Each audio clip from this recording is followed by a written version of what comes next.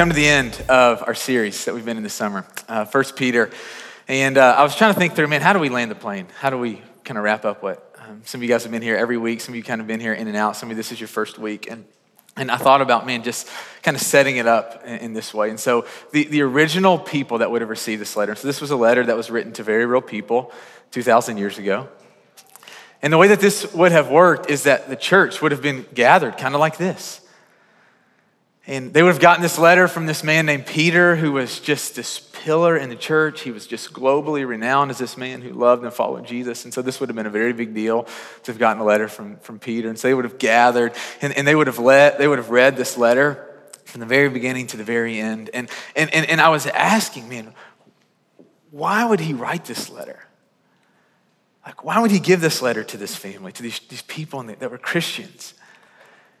And the answer to that is that so when the people left each other, so that when they stepped back into the hard things that they were going through, some of them, when they stepped back into just the routines of life, that they would think and they would live differently. You know, this word that we've been using that has kind of carried us throughout this whole letter is this word sojourner. And Peter's reminding them, hey, this world, you don't belong to it. Any more than you and I belong to this world. And he knows that the people who were gathered on Sunday morning or whenever it was that they gathered to read this letter, to hear these words, he knew that they were facing rejection. He knew that they were facing resistance in the culture that they lived in because of their love and their commitment to Jesus. And so they would gather and they would hear these words. And the very words that were read to them were this source of life and encouragement. And them being together was this taste of the better things that they were waiting for. And them gathering and them hearing from Peter, it served as fuel to propel them to live out the mission when they left each other. And as beautiful as it is, and I think God wants to keep just drilling down his love and his spirit when the people of God are together. The point of this is not for us just to come in here and to receive and then to go back out into our lives unchanged. No, he does this. He allows us to be together, to experience worship, to break the bread, to share encouraging words with each other so that when you and I leave this place, the world around us who will never give Jesus a chance to come in here, they get to see the goodness of Jesus. And so this is fuel for the people of God. And so today we're going to look at these last words. We're going to read the last bit of his letter. And the whole purpose of this is that so that when you and I leave this place, we're prepared to go and do something with it. So we're going to trust the Lord is going to speak to us. He's going to strengthen us. He's going to send us. And so there are a couple of movements just in these few verses that Colleen read that I want us to pay attention to this morning. And the first kind of movement that I see in these last verses is that Peter wants to raise our awareness. So he wants to raise our awareness, in particular of two things, the enemy and who we are as a people of God. So the first thing that he's wanting to do in the sending of his letter is to raise our awareness of who the enemy is and who we are. And so, he starts out in verse 8 and he says, hey, be alert and of sober mind. And Peter mentions this 3 or 4 different times in his letter. We're like, man, does he have amnesia? Why does he keep saying that? Like, did he forget that he just wrote that? No, because he knows how unbelievably important it is for us as a people of God to be alert, to be sober-minded. Think about that idea of being alert. When are you alert? A couple of things that came to my mind, when you're driving in a new city, maybe you experienced this summer, Zach, you're up in New York, you don't know where you are, you're trying to listen to Waze, tell you where to go, you're trying not to hit somebody, and right, like you notice that your hands are just a little bit tighter on the wheel, your back's a little bit straighter, and you're alert. Think about a couple weeks ago, my wife and I, we had our 3 kids, and then we had 2 of our nephews and a niece that came and stayed with us for a whole weekend. I officiated a wedding that weekend. My wife put all 6 kids to bed by herself. We need to give her a round of applause right now. The St. Courtney. And so I took all kids. One of our neighbors has a pool, and so I took all 6 kids swimming for like 30 minutes to give Courtney a little break. And I'm telling you, I've never been more alert in my life, right? I'm like constantly just like, and she shows up and I'm worn out from just being on such high alert, and being alert is a good thing, right? What happens when we're not alert? What happens when we check out? When we allow the haze to set in? You know, for some of you guys, what happens when you're not alert? You're missing the cues that she's sending to you, that she's interested, and because you're not alert, you're missing it. When you're not alert, you don't hear things that your spouse is trying to tell you, or your boss, or your friends. Right? There's this thing that happens when we just choose to and we know that when we're there, and we might not consciously choose to do it, but we all know when the alertness level goes from here to here. Think about this spiritually. You ever have those moments where you consciously, spiritually check out? Wow, that's a big deal. Or you consciously, you're in a tough place in a relationship or in your marriage or in a friendship, and you consciously just kind of harden your heart. Wow. And we all do that.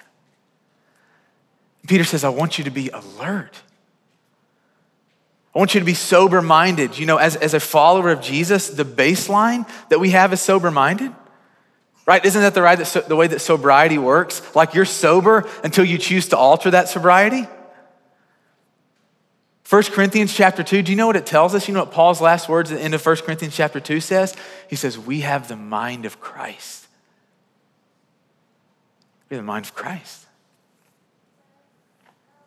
And what he's calling us to is to not to distort the sober mind is, to not consciously check out, but to be aware of two things, the enemy. I love how C.S. Lewis, what he says about this, and he says, there are two equal and opposite errors into which our race can fall in regards to the devil. One is to disbelieve in the existence, and the other is to believe and to feel an unhealthy and excessive interest in them. And I don't want to spend a lot of time talking about the devil this morning. I don't think he deserves that attention. But what I want us to notice is what Peter says in regards to him. And what does he say? What does he say? In verse 9, be alert and of sober mind. Your enemy, the devil, prowls around like a roaring lion looking for someone to devour. What does he say in verse 9? Resist him. Resist him. Interesting. I love this because think about this.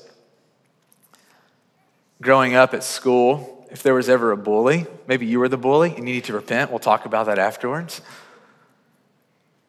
But if you ever got bullied, you come home and you tell your parents, you tell your teacher. Right? And what do they say to you?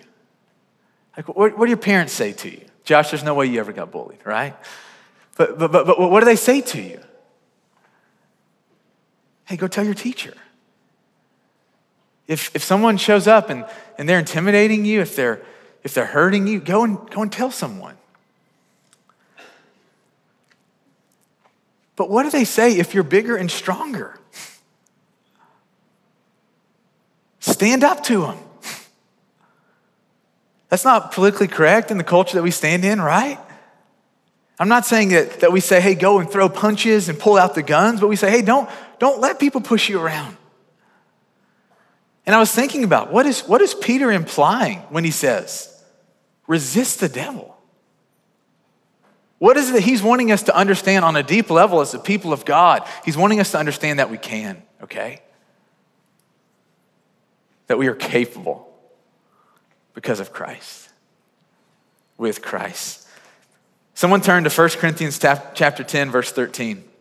1 Corinthians 10, verse 13. Whoever gets there first, I'll invite you to stand up and read it loud if you can. 1 Corinthians 10, verse 13. First person there, just stand up and read it as loud as you can. No temptation has overtaken you except what is common to mankind, and God is faithful. He would not let you be tempted beyond what you can bear, but when you are tempted, he will also provide a way out so you can endure it. Someone else read that. Thanks, Keela. 1 Corinthians 10, verse 13. Someone else stand up and read it. No temptation has overtaken you that is not common to man. God is faithful, and he will not let you be tempted beyond your ability. But with the temptation, he will also provide the way of escape that you may be able to endure. Thanks, slogan. Yeah, so we read this verse in 1 Peter and we go, man, Satan's going around like a lion looking for someone to devour. And our very first instinct is to be fearful. Like, I don't know about you, but I hear on the news of like lions that like escape from zoos or in countries where like wild animals go free. And I'm like, if there's a wild animal going free in my neighborhood, I'm not leaving the house. And we hear this about Peter, what he's saying, and we get scared. We're like, oh no, what? And Peter says, don't be scared. Resist him because you can. You're stronger. You're bigger, not in and of yourself, Dan, but because Christ is in you. And we're like, that's right. Resist him. And hear me, it doesn't mean that it's easy. I know the way that Satan comes after us because I know the way he comes after me. It's very sly. It's very manipulative. Man, when he comes at you, tempting you sexually? Peter doesn't say, oh, well, that's just an area where he just has the ace. That he's always just going to be stronger. He says, no, when he comes after you, resist him. And we feel that, right? Sometimes it feels like he is the lion. And you're tired and you've had a long week and you pull out your phone. Or you're lonely and so you call that guy who's going to give you the attention, but not the attention that you know that you're made for. It says when he comes at you sexually, resist him. When he comes at you through other people, man, you've had these moments where someone does something and they hurt you, or they say something about you that's not true, and this fire just builds up inside of us that we just want to put them in their place. You just want to prove that you're right. You want to take a cheap shot and hurt them. And he says, when those things come at you, resist them.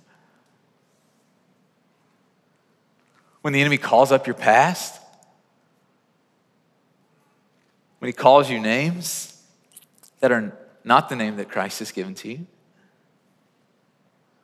when he seeks to change your identity, resist him. When he tells you that if you'll just take the drink, the pain will escape, at least for a few moments, resist him. When you feel like you're just in this whirlwind of worry that you're never going to climb out of, and he tells you that you're never going to get out of this, resist him. And it's like he's raising our awareness. Second thing that we see in this text is he reminds us that we're not alone. So he raises our awareness. Be alert, be of sober mind. He reminds us that we're not alone. I love verse 9. Standing firm in the faith. Because you know that the family of believers throughout the world is undergoing the same kind of sufferings. You know, what's he talking about there? Standing firm in the faith. He's getting at this idea that you and I begin to understand that who Christ is and who we are because of who Christ is and what he has done. Right? So often in my own personal life, I feel like my life is just spinning. When I'm off with God, when I'm not feeling it, that when my heart is just not locked in with the Lord, so often that if I would just get in a quiet place and pray and take my eyes off of me and fix them on Jesus, he has this way of settling the storms inside of me.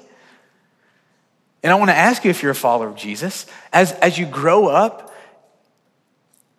as you're maturing in your faith, are you thinking more or are you thinking less about the cross and the empty tomb? And he says, resist him. And we go, yeah, we can resist him. Wait, how do we resist him? We all want to resist him. He says, by standing firm in the faith. By knowing who Christ is. And who is Christ? The one who came, the one who got up on a cross, who bled and suffered and died for on God's sins. and Anya's sins one day, and my sin, and Mary Beth's sins, and Nick's sins. Who is Christ? He came as the Son of God, and he died for us. And Joseph and Nicodemus and some women, they took his body and they laid it in a tomb. And 3 days later, he kept laying there, right? That's why you're here this morning, right? No, because he conquered death. Because Jesus died and he lay dead and he rose out of death. Who is Christ, the victorious Son of God, who took all of our sin on his shoulders? Died our death that we deserved, all of our sin, all of our rebellion, all of our rejection of God. He died for it so that you and I, if we choose, could give our lives. We could surrender to Jesus. We could be immersed in the waters, that we could be clothed in Christ, that we could be filled with the Holy Spirit, that we could be his children. Who is Christ? He is the Savior of the world, the only Savior. Stand firm in this truth that Christ is real, that though you can't see him, this is how the letter in 2 Peter begins. Though you can't see him, you know him. Amy, you can't see Jesus, but you know him.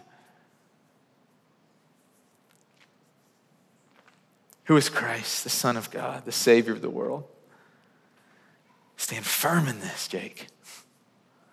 Stand firm in this, Lauren. But it's not just about Christ. It's about who we are because of Christ. Romans chapter 8, verses 14 through 17. Someone turn there, stand up and read it. Romans chapter 8, verses 14 through 17.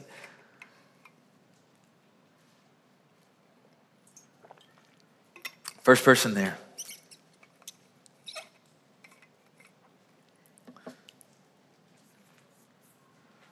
Those who are led by the Spirit of God are the children of God. The Spirit you receive does not make you slaves, so that you live in fear again. Rather, the Spirit you received brought about your adoption to sonship, and by him we can cry, Abba, Father. The Spirit himself testifies with our spirit that we are God's children. Now, if you are children, then we are heirs, heirs of God and co-heirs with Christ. If indeed we share in his suffering, in order that we also share in his glory. Thanks, Todd. You know, we are sons and daughters. We are not sinners. We've been made sons and daughters. We've been filled with the Spirit. We've been given spiritual gifts. We've been given spiritual authority. We've been given spiritual power. We've been given everything. We've been given holiness. We've been given righteousness so we could live for ourselves, right? No. So the entirety of our lives could be lived for him who died for us. And when the enemy comes after us, just like he did with Jesus, you see this in Matthew chapter 3. Jesus goes down into the water. He gets baptized. Do you know what the Father speaks to him as soon as he comes out of the water? What does he say to him? What does he say? What does he say? You're my son, whom I love. With you I am well pleased. You're my son. And then 40 days later, in Matthew chapter 4, the enemy shows up. You know the very first thing that he says to Jesus? What does he say? What does he say? Say it loud. What does he say, Dale? Be confident. You nailed it. So God speaks to him. You're my son. And then 40 days later, the enemy shows up and says, if you're really the son. And isn't that the way the enemy always works? You never have a mountaintop moment and then a second later the enemy comes and tries. No, it's always some time and some distance. So the enemy's gonna come after you, Austin. And the Lord has spoken things over you. You're my son, you're seated on high, you're filled with the Holy Spirit, you have all of my righteousness, and you're gonna mess up and you're gonna stumble. The enemy's gonna come and he's gonna go, yeah, but if, Austin. And we have a choice to make in those moments. We're gonna live into the things that God has said about us. We're gonna choose to be clothed in that. We're gonna resist the enemy. Or we're gonna let the enemy continue to be the bully on the playground. And I don't know about you, but I'm tired of letting the enemy be a bully on the playground. Stand firm in the faith. Why? because of believers throughout the world are going through the same sufferings. In other aspects of life, have you ever noticed that when you realize other people are going through the same things, the same hard things you are, it has this way of continuing just to give you fuel to keep moving forward? That's why CrossFit works. You're like, I hate this, but they're doing it. I can keep going. It's why SA and AA is so effective. It's why Grief Share works.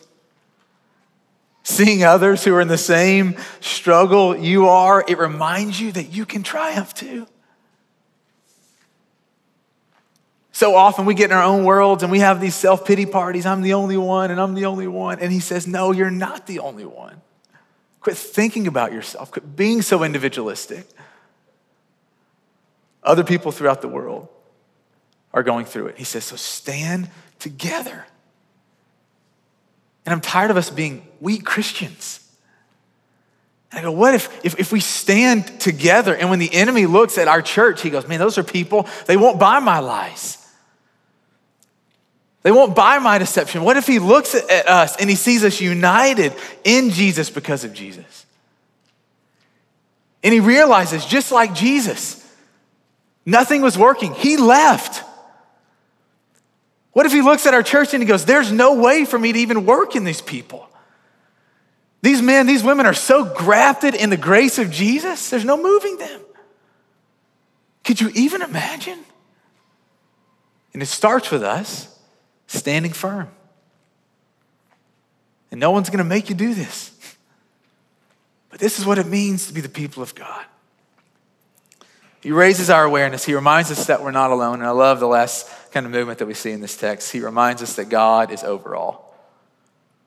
He raises our awareness. He reminds us that we're not alone. He reminds us that God is over all. Verse 10, the God of all grace. Thank you. Who called you to his eternal glory in Christ.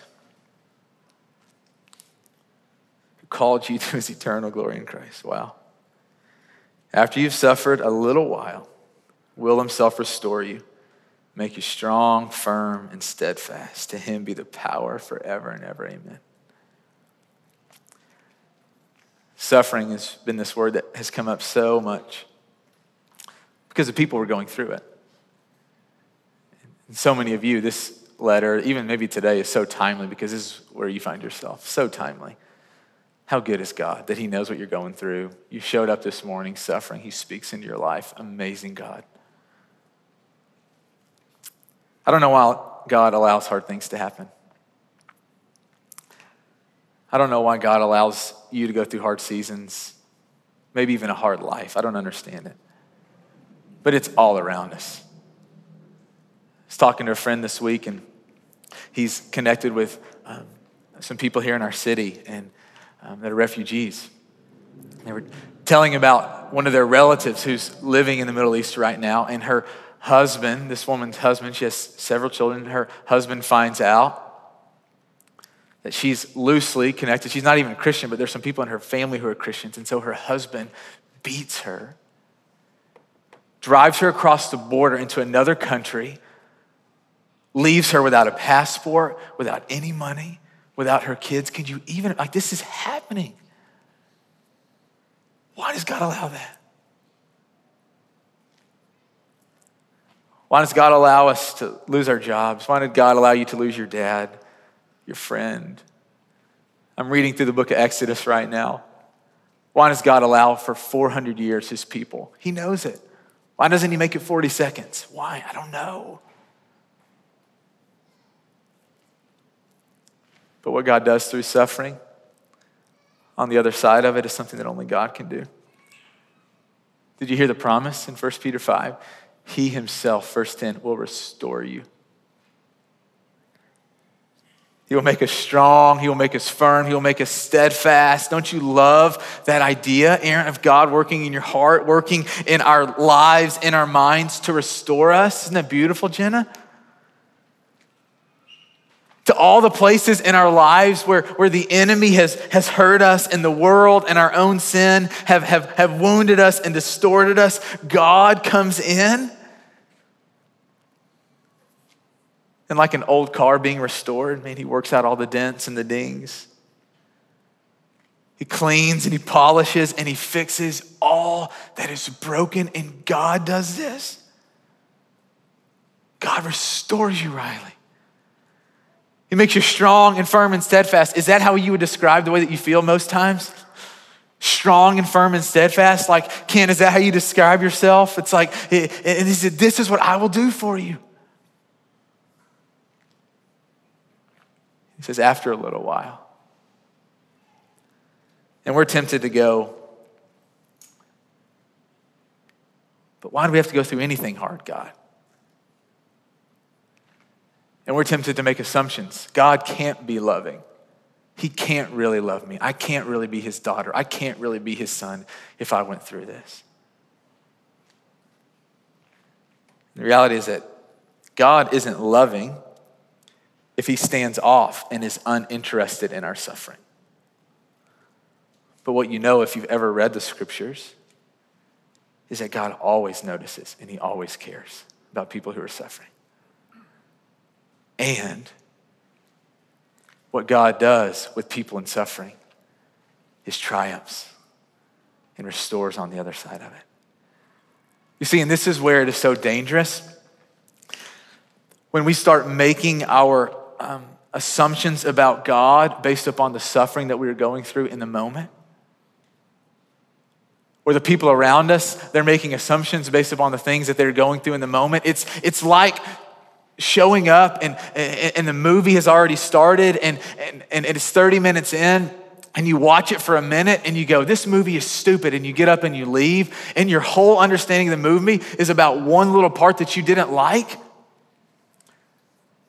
And how many of us do that with God? And what he's telling us here, for a little while, you're gonna suffer. And it's not that I don't care. In fact, it's the exact opposite. It's that I care so much that I entered into it to understand it even more. Jesus did not have to come to experience it, but he did. And he knows, and he understands, and he triumphed. And I love this. We see the power of God because he does allow us to go through some hard things for a while, but only for a while. And then I love what God says. There's a moment where he'll say, enough is enough. I let my kids, especially the older kids, bicker and fight, moderation, because I want them to develop. And when Jones comes up and he hits Finley, I want to see what Finley's going to do. I know she's stronger. I know she can just put him in his place. Like, we're trying to develop her character. Because there's going to be a day, she starts school this week. There's going to be a day where some punk kid does something that's going to hurt her. And instead of me showing up to school and just chewing out that kid, putting that kid in their place, man, we're watching. And when it gets out of hand, we intervene. And we understand God as a father who's so in tune to us, who's interested in developing our character, developing our hope, developing our perseverance. What an amazing God we have. Peter ends his letter, with the help of Silas, who's my faithful brother, I've written to you briefly, encouraging you and testifying that this is a true grace of God. Stand fast in it. She who is in Babylon, he's not literally talking about Babylon, he's talking about Rome. He says, the church who is in Rome sends you greetings. It's so beautiful. He's saying that the church that's here in Rome, we're thinking about you. We know the hard stuff you're going through. I want you to know that we care. So does my son Mark, the one who wrote the Gospel of Mark. He says, greet one another with a kiss of love. Some of you are like, that sounds awesome, right? He says, peace to all of you who are in Christ. Peace. What a wonderful letter. But it's only helpful if we do something with it. It's only helpful to us and to our neighbors and to our coworkers and to our families who need Jesus if we actually do something with it. And may this not just be a bunch of information. May this not just be something that moves us, and may we not just be so in love with what God is doing in here. Man, may we catch what God is doing out there. So here's what we're going to do. We're going to transition into the time of communion. We do this every week. We eat a piece of bread. We drink a cup of juice because Jesus told us to. And we do this to remember that his body has been broken, his blood has been shed, so that we are perfectly righteous, that we always will be in his sight. And so I want to invite you as we take communion. What we like to do is we like to not just always take this privately, but take it with the people around us. And so here in a minute, when you get up and go get the bread and the juice, you can come back to your seat. You can spread out around the room. And I want to just invite you. If you come here today and you're not a follower of Jesus, but you want to, you can do that today. There'll be some women and men at the back that respond, banner we'd love to talk to. We'd love to help you on your journey wherever you are. Some of you come here this morning and your life, man, you feel like you're just in the pressure cooker. That life is hard right now, and communion is an amazing place to be reminded that Christ is with you, but it's also an amazing time to get some brothers and sisters around you to pray. And so open up your heart in that moment. This is what I'm going through. Will you pray for me? And we trust that God will move and minister to us in that space. And I really want to encourage us as we leave today that there are hundreds of thousands of people around us that do not know Jesus. They don't know his grace. They don't know his love. They don't know his heart. They have such a misinformed view of him. And so may our prayer be, and may our lives be, God, let us be alert. Let us pay attention to what you're doing.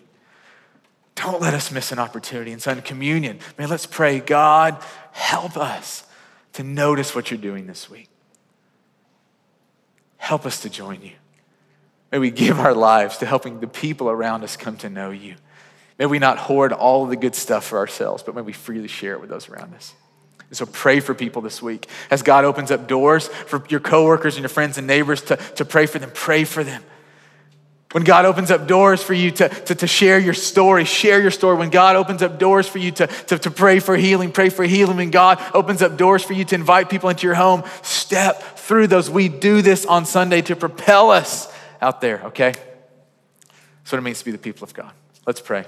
God, you're amazing. Thank you for Jesus. Thank you for your sinlessness. Thank you for your spirit. Thank you for these amazing men and women and children. God, would you just pour out your love and your grace? Would you meet us this morning? Would you drive the enemy far from this place? God, would you let us leave here with such a confidence that we are strong because you're in us? Thank you for who you are, for what you've done. God, give us a desire to just walk with you. In the name of Jesus, we pray. Amen.